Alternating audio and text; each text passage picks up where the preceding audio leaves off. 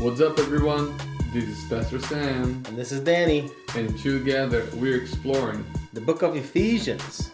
Welcome. Third week. Thank you guys for joining us. Today we are going to be jumping into and exploring Ephesians chapter 3. And as we've talked about at the onset of this podcast, Ephesians, just giving an outline to kind of keep our listeners to where we're at, where we're going, is that we talked about Ephesians chapter 1 as being the blessings of the church. Yeah. Ephesians chapter 2 being the universality of the church. And then the third section that this letter is broken down into talks about the obligations of the church, which talks about unity, righteousness, and faithfulness. As part of the second segment, which is about the universality of the church in chapter 3, we're going to be talking about the Gentiles, and then also talking about a prayer that Paul has for the church, for the Christian, for us today too as well.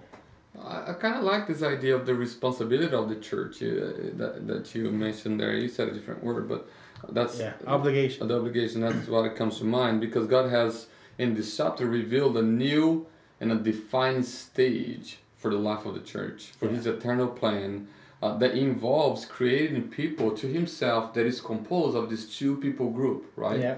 The Gentiles and the Jewish. Like on verse 1 itself, and I don't want to really jump ahead, but he defines who the pronoun you is throughout the whole letter here, right? On verse 1 it says, you, Gentiles. So one of the main points that we have been trying to raise awareness here, and that Paul is trying to make, is that there was these two people, Gentiles and Jewish. The Jewish was because of God's covenant with Abraham and David and the Messiah, the promise of the Messiah. They were the chosen one. This line that God has always kept safe and alive in order to bring the complete fulfillment to his plan. That in Christ, that Jesus was the chosen one, that in Christ we are chosen, we are predestined, and the blessings that we have talked about. So there's many people tend to be confused about the we and us and you, and Paul right here, he makes it very clear. Every time I talk about we is Jew, every time I talk about us is Jew, every time I talk about you is Gentile, and he makes it very clear here. Yeah. And so he's talking about this new united group of people, this creating of a new people united in Christ, and that would join together and proclaim the mystery, the Christ message. Yeah, and as we said, we're in the second main section of the epistle, where Paul is demonstrating that universal nature of the church, of humankind. And he's explaining how God brings together both Jews and Gentiles, what you're kind of leading to there, into one body, which is what? The church. The church. And how he does that is through Jesus, right? So Paul highlights this idea by showing the extraordinary lengths that God has gone to in order to obtain and to bring the Gentiles into the church. The assumption for the reader is that the story of how Jews were brought into Christ is well known, right? We know that. Yeah. Having been documented by the Old Testament, we have the Old Testament writings to know why the Jews, that's what we talked about, now how they were chosen people, chosen generation. And the story of God's effort for the Gentile is now being recounted by Paul. Yeah. And that's kind of where we find ourselves here in this letter. The reason for this is that there were problems between the Gentiles and the Jewish Christians who were having difficulties accepting each other in the place of the church, with this new thing that we're now united. So Paul is he's unpacking here that the Jews were in the minority numerically, but first to receive the gospel. Sure. And the Gentiles were in numerical majority, but were the newer converts, and they were less educated in a sense in knowing God's ways and God's laws and things like that. But Paul is talking about all the blessings that we have, and the biggest thing here is that the Gentiles are no longer excluded, right? We are one. Yeah. We are together. And that's kind of what we're going to unpack as we go through this letter and this chapter today. Yeah, and I think this is that is the core of this letter, is the core of God's heart. You have heard me say this, and many probably of our listeners have too. Like John 3:16 is an all-encompassing verse, right? It embraces the whole entire creation. The word cosmos there, right? For God so loved the cosmos, the world, that He gave His only Son. So to see God's salvation for nothing more, nothing less than what it is, the restoration, the salvation of all creation. to dissect, to divide people, that some will get and some will not, the us versus them mentality. It's just not, I just don't think it is in the heart of God. And I think Paul is trying to say, listen, God has always purpose in him to bring all things under the lordship of Jesus. We talked about that in chapter 1 verse 10, right? He's trying to unite all things in him. And here it talks about the church being able to preach that message, to expand that message, to show that message, to tell the message that will impact not only physical, material things, physical things, but also spiritual beings. So we will get there in a second. But yeah, so let's just dig in then. Let's jump right in. I think you kind of alluded to a few things already with verse 1. But, Paul is talking about here, he's talks about two kinds of people, right? The Jews and Gentiles. We know that off the top. But I want to give a different analogy for that, like insiders and outsiders. Okay. Have you ever felt like an outsider for something? All the time, yeah. Yeah. I'm a foreigner, and you're also no, I'm just joking.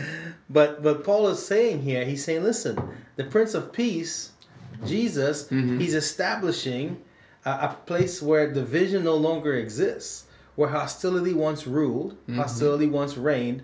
There's now a unification, a unification of the church, of the Jews and the Gentiles. And what dismantled that wall, that barrier? It was the cross, right? Sure, yes. Christ's cross. And we've been talking about the blessings already in chapter 1, talked about, who we once were in chapter 2. Yeah. And Paul is kind of now wrapping up and saying, listen, this division that we have of insiders and outsiders is no more. God has done so much work to bring it down, right? There's a lot of work being done in planning and the fruition of that through the life, death, and resurrection of Jesus, the cross, as you're saying. That must be no longer be held as the basis by which people sees the gospel. Yeah, and this isn't like, oh, God's changing his plan. This was always the plan. Yeah, God doesn't have a plan B. It doesn't. I love like people say, well, God has a plan B, so he's saying Jesus. What? God never had a plan B. God's plan has always been the same. That in Christ we would all experience the blessings that flow from the Father through the Son in the Spirit that lives in us. Yeah, and I think we both kind of agree that this was, and the text too as well. Paul is saying that this is what's being revealed to me. This is God's plan from all along, that they would be together, Jews and Gentiles, right? And he really goes into in the section here where he says the mystery, right? What is the mystery? Like, you know what? It is fun. So let me be geek here with you. The word mystery here is it is puzzling that Paul uses the word, that he uses this word, mystery here, because the word mystery here is the words that cults would use back in the day for secret entrance to the cult. Okay. Right? So like it was a word that was used, like the different religions, false religions was used in the day. So it was like the rituals, the initiation that people would go through. They were called those the mysteries. Not everybody knew. So for you to be initiated, you gotta go through this mystery, right? Yeah. And for Paul, so it is very interesting that Paul uses that to be part of the cult of Artemis that we have talked about here. You would go through a ceremony, a initiation that they call it a mystery. Yeah. Right? And then for Paul, it's like, well, there is this mystery. And this mystery is Christ. Yeah, it is Christ. And for one thing I wanted to kind of bring out here too as well, it was a mystery that was revealed to Paul as well in Acts 22, verse 21. Where, because we know Paul was what? He was a persecutor of the church, right? Sure, yes. And when he was in Acts 22, verse 21, is the mystery, Paul says his apostleship to the Gentiles is a mystery to him because he was what? He was a persecutor of the Jews. Sure, yeah. And this mystery was made at his conversion. You're right. It's Christ, right? Christ met him on the road of Damascus. And Acts 22, verse 21 says, "Go, for I will send you far away to the Gentiles." Sure, yes. So, but here's the thing about this mystery and being in Christ is that most cults, when they have mysteries, they keep it as what? Secret. Secret. Nobody knows. You can't get in. You can't get in. Insider again. You're an outsider. Yeah. If you don't know the mystery, you're so for Paul, he's talking about the revelation. He not only receives the revelation, he's passing on this revelation. So there is no more mystery. Yes. The whole point of I love what he does here is that like there is no ritual to get, there's no secret to get here. Actually, I'm revealing to you, I was revealed the secret, and I'm giving this stewardship of the gospel, which is to reveal to you what the mystery is. If there is any fault of mine here, is the fact that I'm revealing a mystery and everybody else is hiding the mysteries of their religions. In Christianity, there is no mystery. There is no hiddenness. There is nothing done in the dark. There is nothing done around the corner in the darkness. No, everything is right open. It is transparent. It's clear. Everybody ought to know. And so Paul is using here, I think, as a way of attracting the cold people of the day, the religious people of his day that was outside of, who would find that word to be interesting, and he would say, well, there's no mystery whatsoever. It is Christ, and here I'm telling you, and I'm telling you in open spaces, right? Yeah. In verse 4 through 7, he explained what God revealed to him when he called him to this special ministry, a ministry that had its objective, the glad news, the good news that the Gentile were now eligible to receive God's grace and blessing. And this was not made known before, but now it has been revealed through Paul's preaching. Now, here's my question to you.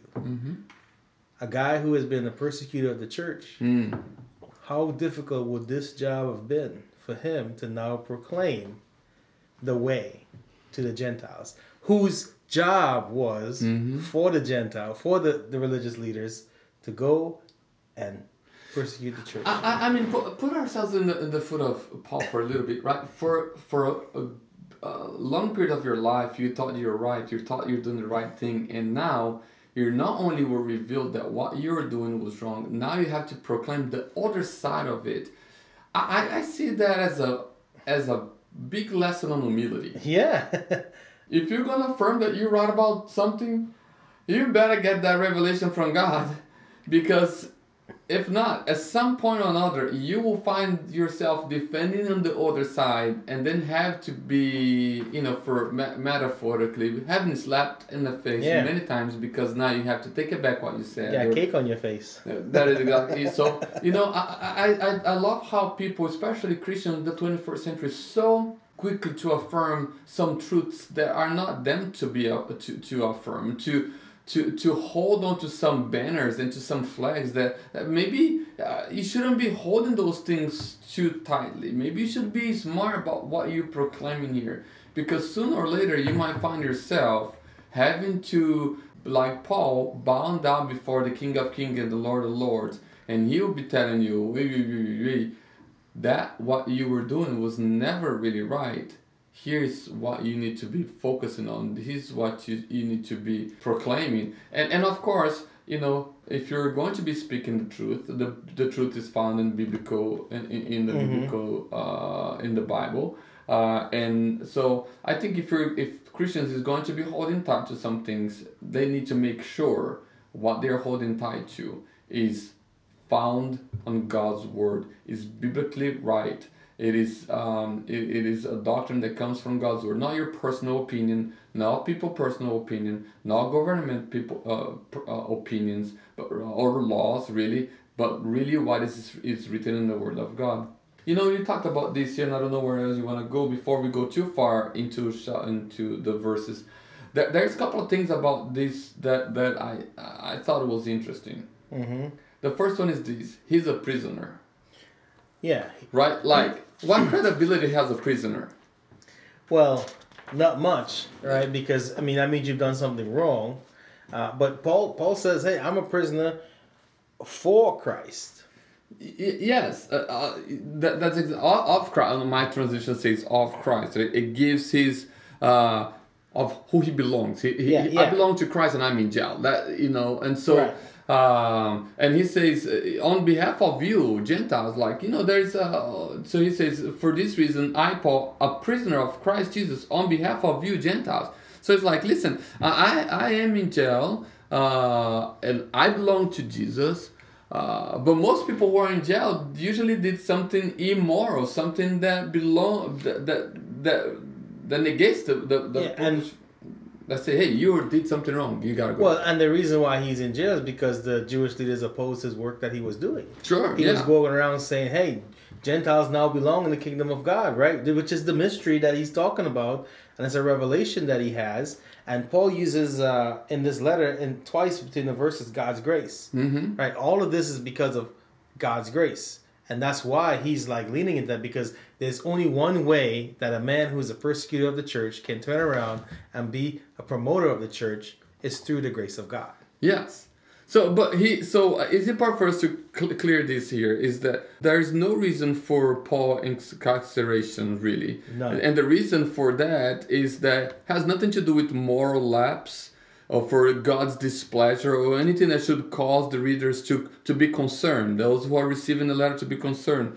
And I think it was possible that some of the people like, wait, this guy is in jail and writing to us? Like, what did he do, right? Yeah. So it is important for us to clear that up. For sure. Another thing that I wanted to bring it up is that if Paul is in jail, is that a good thing for him or a bad thing for him? I mean, so here's what I'm trying to get to. There is this unbiblical pursuit on the life of a Christian to have a life that is trouble free. Mm-hmm. Why would I have a life that's not trouble free if I trust God, Sam? Well, here you find yourself. Here you find Paul in jail. Yeah. Right. This is the apostle. Here's a guy who has authority. Jesus has given him authority. Jesus is using him. If you imagine him on a worldly level of status, he's the last guy you would expect to be in prison. That's exactly. Yeah. And he has clout. So there's this mindset in the church today that says this: I deserve a pain-free, a trouble-free existence.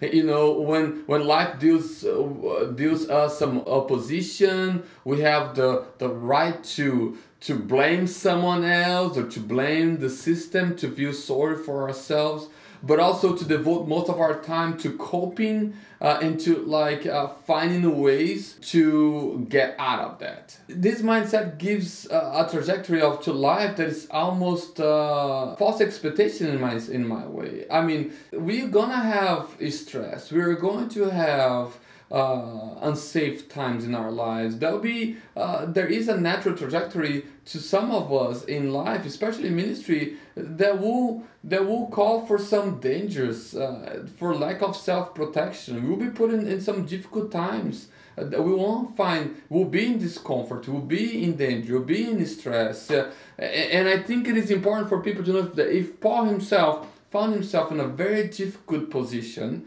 in prison, that we might find that too. Some of us need to come to the realization that there will be times that we will be stressed and in danger. That's normal. That will be in discomfort. That we'll need to endure some difficulties in life. There will be times where Romans 8:28 will come to fruition in our lives in this way. I love this when he says, I'm here, but I'm still proclaiming the gospel. Mm-hmm. The God work in all things in the life of Paul, who loves him. It is not that Paul would be out of jail, but that the gospel itself would be preached and that he would be effective in preaching the gospel. And most of us think that, God's going to work all things for my good, and that would be that I will come out of jail. Well, Paul wasn't even concerned about coming out of jail. What he was concerned that, God, if you're going to work for my good, the best thing for me is that the gospel would be preached and the mystery would be revealed and people continue to come to this saving knowledge that is important. Not so much about me, but it's about you. So what is good, the good of God for us, doesn't necessarily at times has to be about how selfish we are and how much we want, but really is how much God wants for us, because he knows what he's doing in us is better than what we want for us ourselves. As you say that, I think about the mystery that people of the world may even look at Christians today who are going through trials, who are in a prison or in in a situation, a tough situation, but yet they have joy. They show joy. They rejoice. That's a mystery that the world has. Definitely. Right? But that's a mystery that the mystery is revealed to us Christians who are going through those trials, but continue to have joy, continue to have hope, because we trust in the one who will never leave us alone.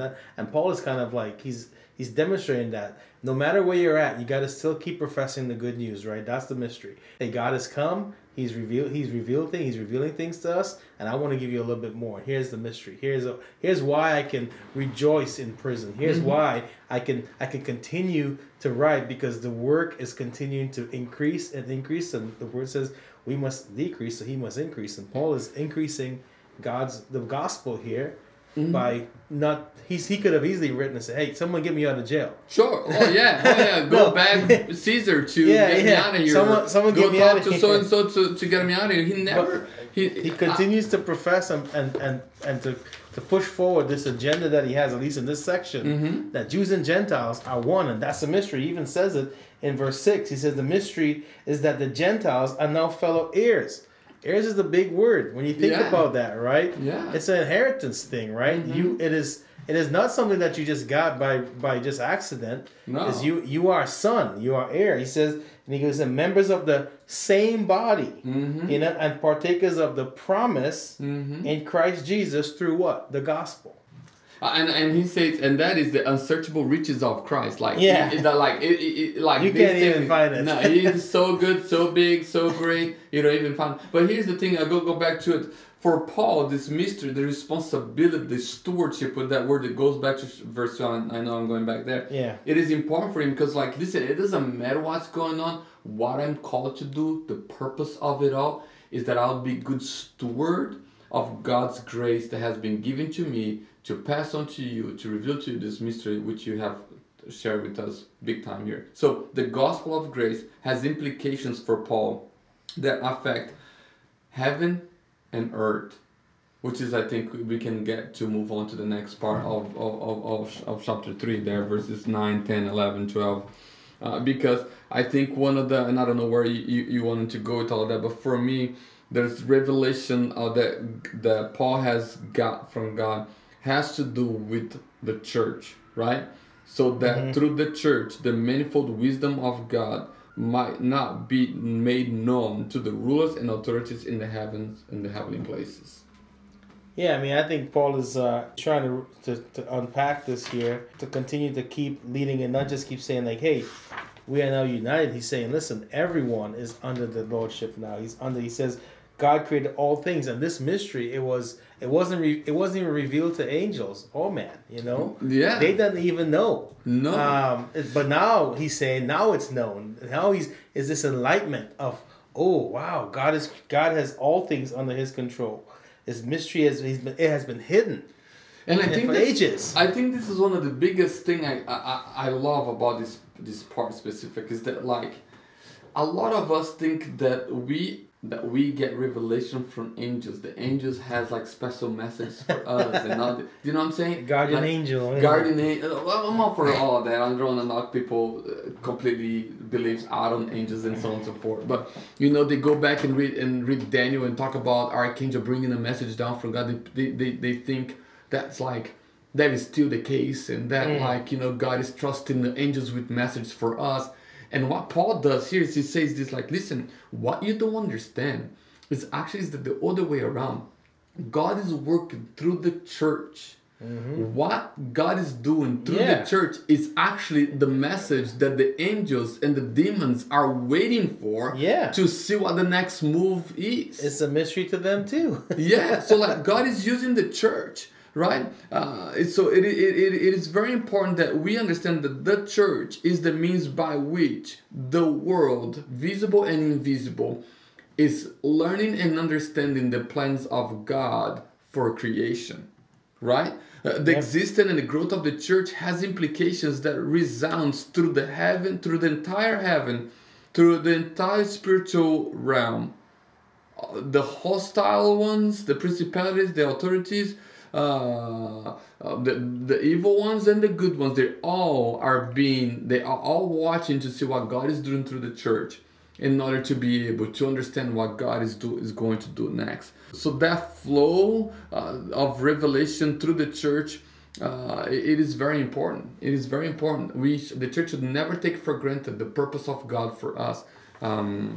Never take for granted the Yeah, I mean, I think what you're leaning on here is that, the church is almost like it's a pillar and a support for the truth that we read in God's word, that we see coming into fruition, time over time. the mystery hidden for ages has now came to be known through Jesus Christ, who is now our mediator with the Father. Yes. One thought that I have here that might be a little bit creepy is that most Christians don't think this way. There is this division in our mind between the spiritual and the physical, because we don't see the spiritual, right? So therefore we call it non-existent.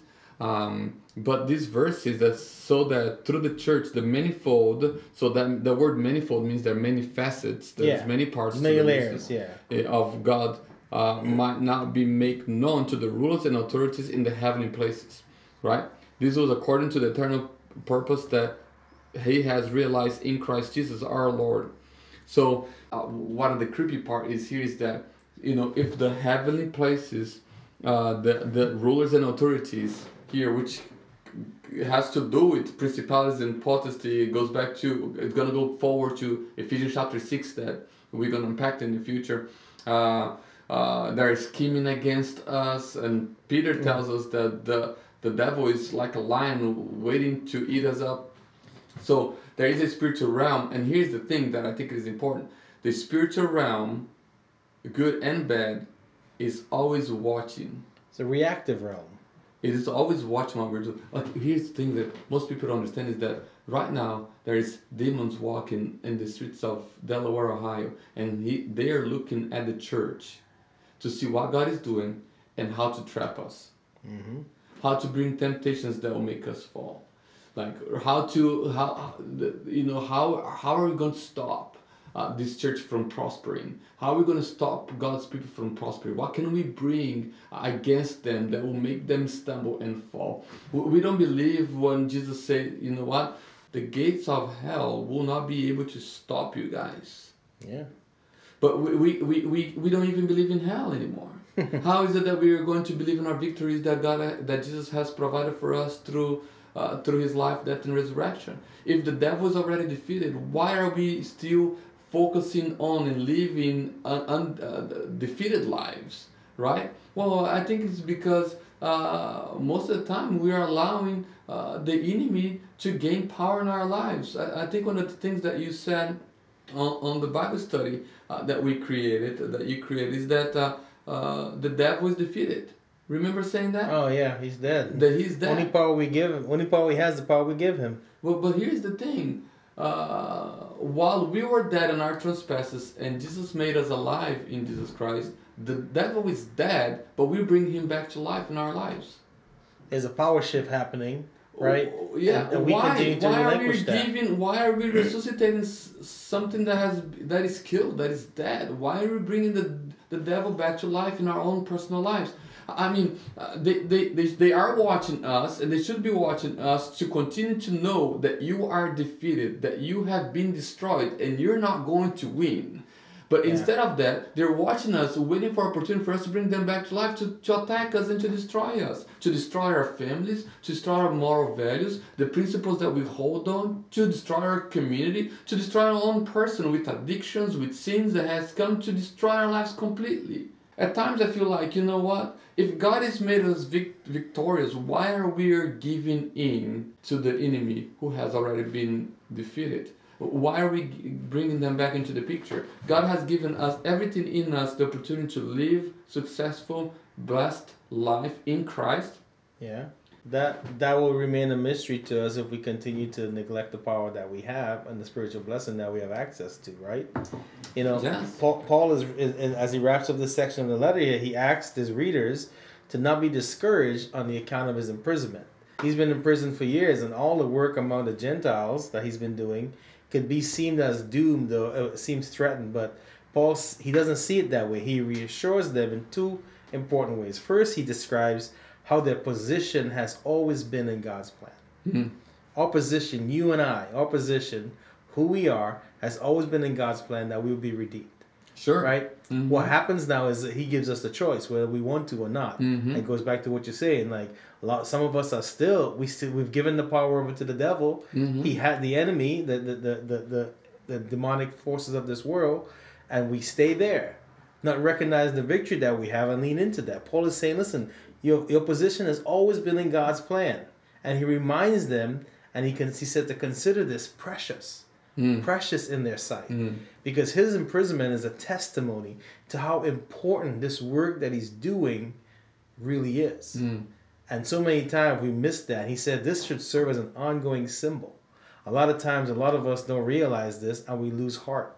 Paul says don't lose heart, because when we fail, God wants to save us. A lot of us thinks that when we fail, God's like done with us. No, Yeah. But sometimes we feel like we're in jail, we're doomed. And Paul's like, no. Have confidence. Yeah. You have this confidence. You can access the King of Kings and the Lord of Lords all the time because of your faith in Him. Be confident, right? Like this was according to eternal purpose that He has realized in Christ Jesus, our Lord, in whom we have boldness. Boldness. Strong word. Very strong word. And access with confidence. You're not only bold, you have access, and you should have confidence through our faith in who? In Christ. Why you just talk about not losing hope, being redeemed, holding on the banner that say I am victorious. Yeah. We must be bold. It must be with no shame. We should be unashamed of what Jesus has done. I'm reminded of when we did the Names of God sermon about Jehovah Nissi. Like when they went to battle, like, you know, they looked at your Nissi, which is like a banner. Which means the Lord's my banner. Like, how many of us have failed to carry on our banner or Nissi, and we've allowed the enemy to say, "Hey, I can attack." Sure. But we gotta proclaim it. We gotta be bold. We have access to that truth. We have access to the power through our faith in Christ. So we're not to lose hope, and that's what Paul is urging the church here, and he's urging us today as well. He says, I'm suffering for your glory.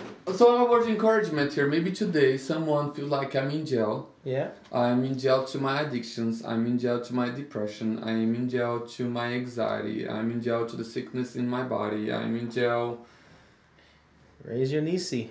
Raise your banner that you're victorious. Be confident. Be bold and confident through faith in Christ Jesus that you are called by God to inherit these unsearchable riches of Christ to your life, right? And that through you, the rest of creation must know that Christ is still seated on the throne, that He still has a lot of blessings, and your imprisonment right here, right now, does not have to dictate what your future is. And Paul is he's so into this. He's so like, he's moved to this point. The next section, he falls to his knees, says, it's for this reason I fall to my knees before the Father. The sermon for this week was on this part, right? I focus on this part. And I just love this. How many Christians today bow down on their knees to pray? Not many, man. I think people will say when they're in a really tough spot and like they have nothing else to accept, no other options to go to. Maybe they'll get on their knees. I know I've done that myself. Sure, yeah. But you're right. Every time we should be on our knees. There is a posture language, and there is a verbal language. Yeah. And I think both together determines what you think of God. Who would you bow down to? I mean, well, I mean, if to my wife. But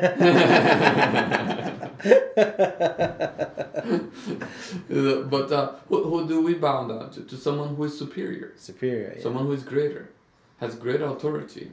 An authority that not only has, but is demonstrated and is seen. Because if someone say, come here today and say, I bow down before me, I'm the king of this place, and you'll be like, yeah, no, you're fooling me. I'm not bowing down to you. To bow down before someone is someone who you have to recognize its power, its authority, its responsibility, right? You just don't bow down to anyone. Yeah. So the language here from Paul is pretty good. That he bows down to someone who is greater. And he's praying and he's asking specifically for the Christians to be strengthened. You know, a lot of times we don't feel like strengthened where? Strengthened with the power through the Spirit. But he says in your inner being. Yeah, in your inner being, yes. Who wants to be strengthened inside? You want to have? That's why I don't have much muscles out here. It's all inside. You know, like Who in the 21st century, who today sprint, God, would you strengthen my inner being? Who is asking that? Why would Paul ask that? Why is that important? Why would Paul ask someone to be strengthened on the inside? He's like, heck no, man! I want a new car. I want a new wife. I want more shoes. I want a better job. I want more money. All those things are visual things you can see, right? That's things. So that's someone you can see that. We made a little fun of that being muscular. Mm-hmm. But when Paul's talking about the inner man, he's referring to the heart, mind, and the spirit. Okay. Those are things unseen, right? Yes. Because you have to be strong-minded. Well, how was praying for something that is unseen then today? It may seem like it's a mystery. But I mean, that bothers me a lot. Like, you know, the reason I think why Paul is asking for the inner, what you're talking, the mind, the heart, and spirit, and the spirit, the soul, it's because it doesn't matter which situation you find yourself into it. If you are strength from the inside, you'll be able to overcome it. Would you say that? Yeah, I mean, he's not asking for, a power from like an overwhelming. He's asking for spiritual power, because human power is not enough. We need God's power, and he's asking God to strengthen us according to his ability and his resources and his strength. And how does he do that? Through the Holy Spirit. That's what he talks about. Not through self-will, not through practice, not through physical effort. All those things you mentioned there is things that we can self put ourselves into, right? To get stronger in. It's a self thing. This is a dependency thing, and he's leading them to be dependent on the Holy Spirit that we have been gifted to through, baptism. We've received the indwelling gift of the Holy Spirit, and his job, his purpose is to help us in these things. So Paul is saying, hey, strengthen the inner man, the inner spirit that's in you, so you can continue to be enlightened with the things that God is revealing to you. Because if that's not strong, you're not going to see the things how you should be seeing it. You'll see things as, well, I'm in prison and I'm going to be here forever. And more, he says, so that Christ may dwell in your hearts through faith. He said, I'm praying for your inner being to be strengthened so that Jesus can dwell in your hearts through faith. Let me tell you, more money won't get Christ to dwell in your hearts through faith. More possession won't get that. More status won't get there. More power won't get that. I don't know, more physical healing, which is we're often praying for, which I'm all for it. I'm not saying you should be praying for all this stuff. But I'm saying there's some primary prayers that is important. And Paul prayed for the strength of the inside of the individual, the inner being.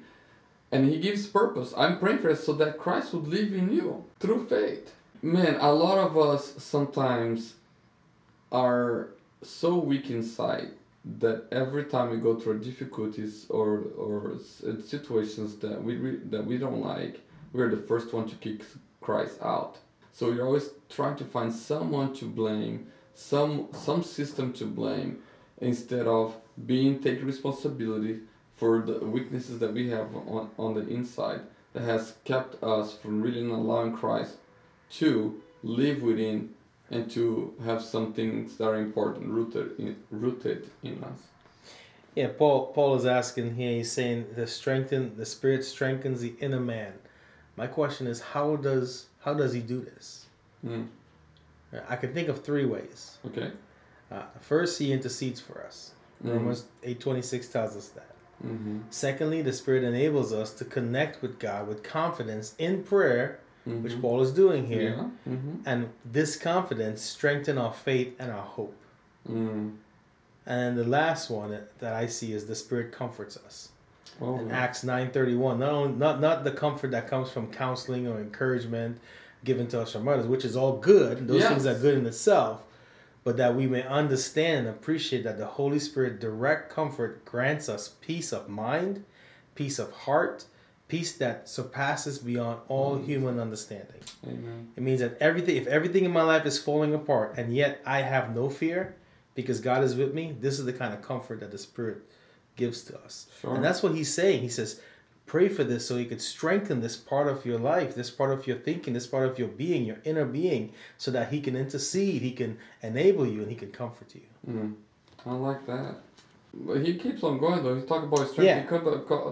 he talked about a few words that I think is important. He says being rooted, Yep. grounded, and then he goes strengthened to comprehend. So he's talking about something that is important here, that you be rooted and grounded in love, may have Yeah. strength and comprehend with all the saints how encompassing or all encompassing, whatever the word is, love is. Yeah. Right? I mean, Paul is praying that people, that we, that the people in Ephesus, that you and I today, us here in Delaware, would understand how good God's love is. Well, the word I think of, and the word I think you're thinking of, is enlightenment. Sure. Right? He's enlightened. How good it is. He's enlightenment, right? It's the Holy Spirit that gives us the enlightening of God's will in our lives, and that's what you're kind of leaning. That's for us. It's God's will. How do we lean into God's will? We need to be enlightened to it, and we need to be grounded, rooted, and above all, to be loving. And so he's trying to tell us how big God's love is and the purpose of Christ's love that surpasses knowledge. Because it's not about how much you know, it's actually how much you receive. That you may be filled, that's what I'm saying, how much it's how much you receive, that you may fill with all the fullness of God. So Paul is saying, like, listen, I'm praying so that you be strengthened, so that Christ would live within you, so that you be rooted, grounded in His love, not only to understand, but to receive it, to be filled with it. And he says love, how, I don't understand this, I understand what the word is, but I can't pronounce it, breadth,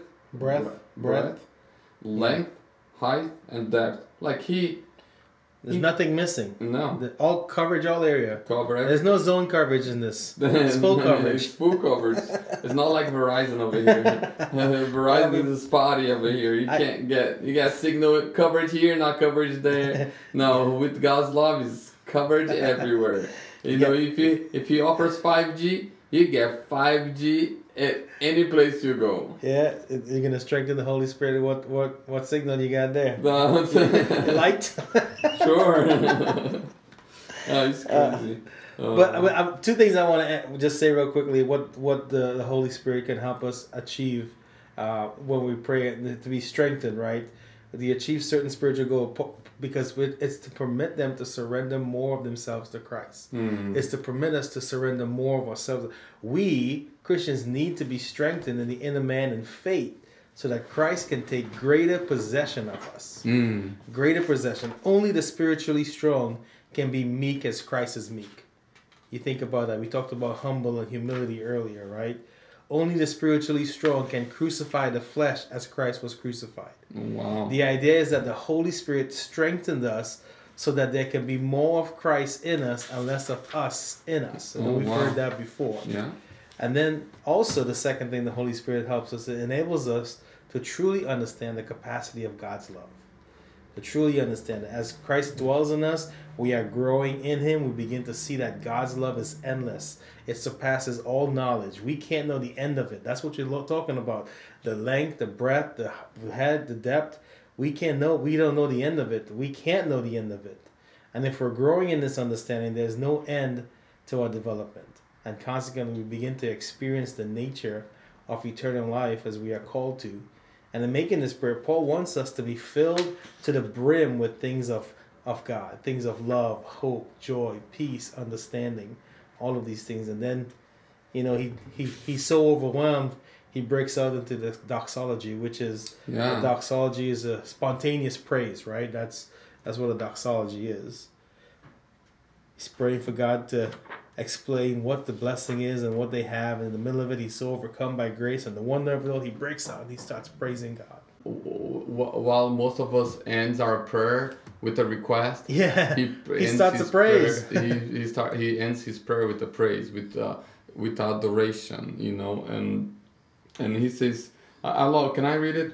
Yeah. Now to Him who is able to do far more abundantly than all that we ask or think, according to the power at work within us. To Him be the glory in the church and in Christ Jesus throughout all generations forever and ever. Amen. Dude, it gives me chills just to read it, man. What if we prayed like that? What if we prayed like that? Instead of like, I know we see prayer sometimes. What if our prayers were about us? It was about God. Well, yeah. We got to get from the transactional prayer to the relational prayer, right? A lot of our prayers are transactional. It's like God's a candy machine. I want this. Give me that. And when the money, and when you put the I want a money, refund. and when you put the money, the can doesn't come. You're shaking the thing, kicking the thing, blaming the thing. But that's exactly how Christians do. I remember prayer is something that we have tried to work at home with the kids a lot. I remember when my mom was in the hospital, passing, and she was in the hospital battling with COVID. I remember we would pray every night, right? We would pray every night, and I would start always the prayer and end the prayer with your will be done. Yeah. Your will be done. We have some desires, we have some things that we want, but your will be done. And I will never forget one day where I got the message and my brother text, it was a voice message, and we all heard, and he was like, pray for mom because she might not make it. This was right in the beginning of her battle with COVID. And I remember Junior praying, crying and interceding for his grandma, praying for God to heal grandma. And the next morning, we woke up and the first question was like, have you heard from Thiago yet? It's like, not yet, bud, not yet. But that evening we did, and my mom got better that day. She was better, and so when I told him, I could see on his eyes like, oh, prayer, it works. It works. It worked, man. It worked, right? So prayer does work. God does work all things for the good of His people. Yeah. Maybe ultimately we were thinking mom would survive. Eventually she passed away. So people are like, well, did it really work? Well, it did work for that day. Yeah. It did work for God. It's all about perspective. It is how you see it. So for Paul, the perspective was not that he would come out of jail. For Paul, the perspective is that people would get an understanding of God's love and what God is, the power of God. Not necessarily he would come out of jail. Mm-hmm. In jail, out of jail, for Paul, it didn't matter. And for our family, it hurts, but if mom is dead or alive, the reality is that she's with Christ, and for us, that's most important. But that through that season of prayer, we were able to understand how deep, how wide, how all embracing is God's love for us, right? Because here's what I'm trying to get. We base prayer so much on results, than the moment is spent with God. Prayer is not about results. It is about being with God. That Paul does do, to him who is able to do far more abundantly. Well, far more abundantly. I do not know what far more abundantly is for myself. Do you know what that is for you? No. Who knows what it is for them? Do I know what far more abundantly would it be for my mom? What it would be far more abundantly for my mom would be? What would that be? I don't know. Only Christ knows. And I'm okay with whatever it is that He has for me, for my family, for my mom, according to the power within us. So people have a very bad relationship with prayer because we're based on the transition. I put it in, I get something out of it. Yeah. Maybe we have that all wrong. Yeah, I think prayer is relational, right? It's not transactional. We've made it transactional. The church has made it transactional, and that has maybe come at the expense of at a good thing. And when you ask people for prayer requests, prayer requests, that. Becomes, and I'm not saying we shouldn't be praying for prayer requests. No, we should be praying for those things. But I think what you're trying to say, like, listen, above all, prayer is spending time with God, which is a relational thing, and through that. There are things, there are needs in our lives that God knows that we have, and that doesn't mean you don't ask God for things. You ask God for things. Sure. The Bible tells us, whatever you ask in my name, ask and it will be done. Well, it says here, He says, now to Him who is able to do far more abundantly than all that we ask or think. So it's not that you don't ask, it's not that you don't think. Don't get me wrong here. What the problem is that we don't know what far more abundantly is. Yeah. Because He can do a lot more than we can even think and imagine, maybe. Maybe what sometimes we call it wrong is the fact that God can do something that is beyond our thinking. Like, it is beyond a son's thinking that at 38 years old, 39 years old, he will be without his mother. This is beyond my thinking. Yeah. But that's the kind of thing that God does. It's beyond my understanding. Well, I can't understand that, Danny. How do you understand that? But God, if you believe that God is in control, that He's working through your life, and that He's working through the life of my mom and my dad and my brother and my sister and my family, abundantly, I can perceive that. And when we get that, we should praise Him, not curse Him. Yeah, and we have a tendency to think of abundantly means more, right? It means more of this, more of that. Mm-hmm. I think Paul's prayer should be our prayer. Wanting more of Christ in us, that is seated deep within us, so that the roots of God's love grow deeper and deeper within us.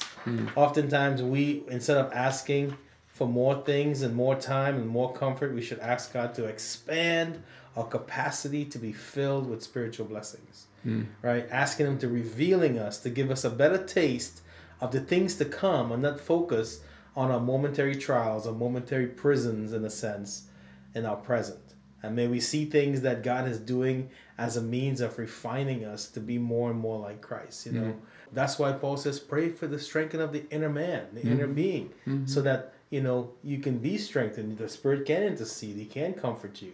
And that's the kind of comfort that comes with that. Is God doesn't leave us hanging like, well, I took your mom and that's it. No, He comforts you throughout that process. Sure. So what is important is that to pray that God will expand our awareness and our ability to see His ability to intervene and to help in moments that, in the ways that He intervenes and He helps, that we don't perceive it. Yeah. Right. So and then I think that's that's for me what prayer goes beyond. Just it's like, expand my awareness, expand my ability to see how you're intervening in these, even though the result is not exactly what I want. Yeah, I remember the other day we were talking. You had said something. I forget where we were talking. You said this, that do people believe in miracles?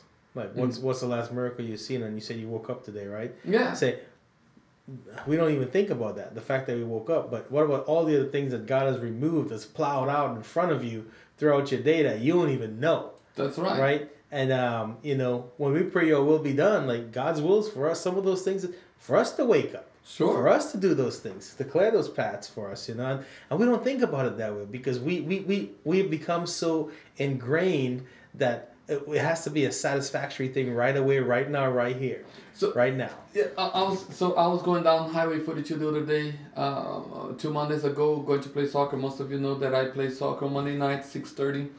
Go to soccer first, and doing a promotion there for soccer first. Monday night, no, 6:30. Not that. Maybe a promotion. Go see me play now. I'm just joking. Don't go see me play. It's pretty lame. I was driving there, and I was driving. I was listening to some music, and I was driving and just thinking about life, and right in front of me, dude, this kid. To be honest, I didn't see if it was someone. I couldn't tell if it was a boy or girl or someone swerved right in front of me. Boom! Like I was like right in front of me. Like I was like, there was no time to brake for me or anything. He just went in. That person went in and out. Huh. Right away, I was like, thank you, God. That guy or that person missed me. Why? Why did that person miss me? Some people say it's happenstance, but those of us. Oh, you got lucky, Sam. Yeah. Or he got it. He got it right on the right time. Or that was nothing I could done to have changed the outcome of that. Nothing. Like I was just driving.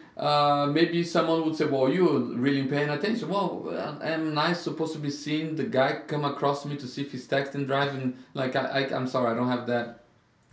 I'm not Superman. I can see that far, So I was even paying attention. I don't pay attention with the car that comes across me. I'm just driving to make sure that I'm driving straight and going down the road, And so this person like swerved, loof, loof, loof, and I was like, "Thank you, God, for saving me, for protecting me."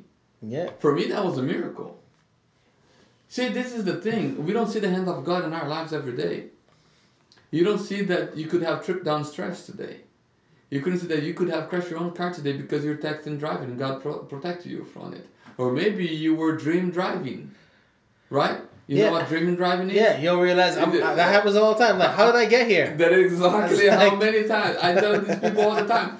Sometimes you're driving, you got home and you're like, oh, I didn't even get home. How did I get here? So there is a lot that God is doing every day to intervene in our lives. What we need is an expansion of awareness of what God is doing and how He's helping us. We need God to expand our capacity so that we can recognize a spiritual blessing, because that's what that is. Mm-hmm. It's a spiritual blessing bestowed upon us that we fail to recognize because our inner man is weak. We're on that LTE, we're on that 2 bars in the spirit. You know what I'm saying? And we think it's our own doing. Like, oh, I swerved, I did this. You know where God intervenes for us. You know where I have seen God's intervenes for me in my life is through parenting. I've seen a lot of God intervention there, just because I'm not always with my kids and I don't always have to get them to do whatever I wanted them to do, and somehow they're still living and still doing good and still doing their things. If I like it or not, that's a different story. Yeah. But God's still there, which tells me a lot that God is not only immersively powerful, but He's altogether loving, and God's love is always sustain us, and I think that's important. Yeah, I agree. I got nothing else to add, man. You said it well. Anything else to say? Any closing thoughts? No, I think we're good. Let's pray more. Let's praise more God. Yeah, I just want to kind of remind, like, Paul, he's talking to the Gentiles here, the Ephesian Christians there, and he's talking to us too. We are the instrument that delivers the message of salvation to the 21st century. Mm-hmm. I don't know if you ever thought about it that way, but we are. And He's given us the tools to do it. He's given us His Word, and He's empowered us with the Holy Spirit, so nothing can stop us. Mm-hmm. Amen. All right. As we always say, be blessed. Be blessed.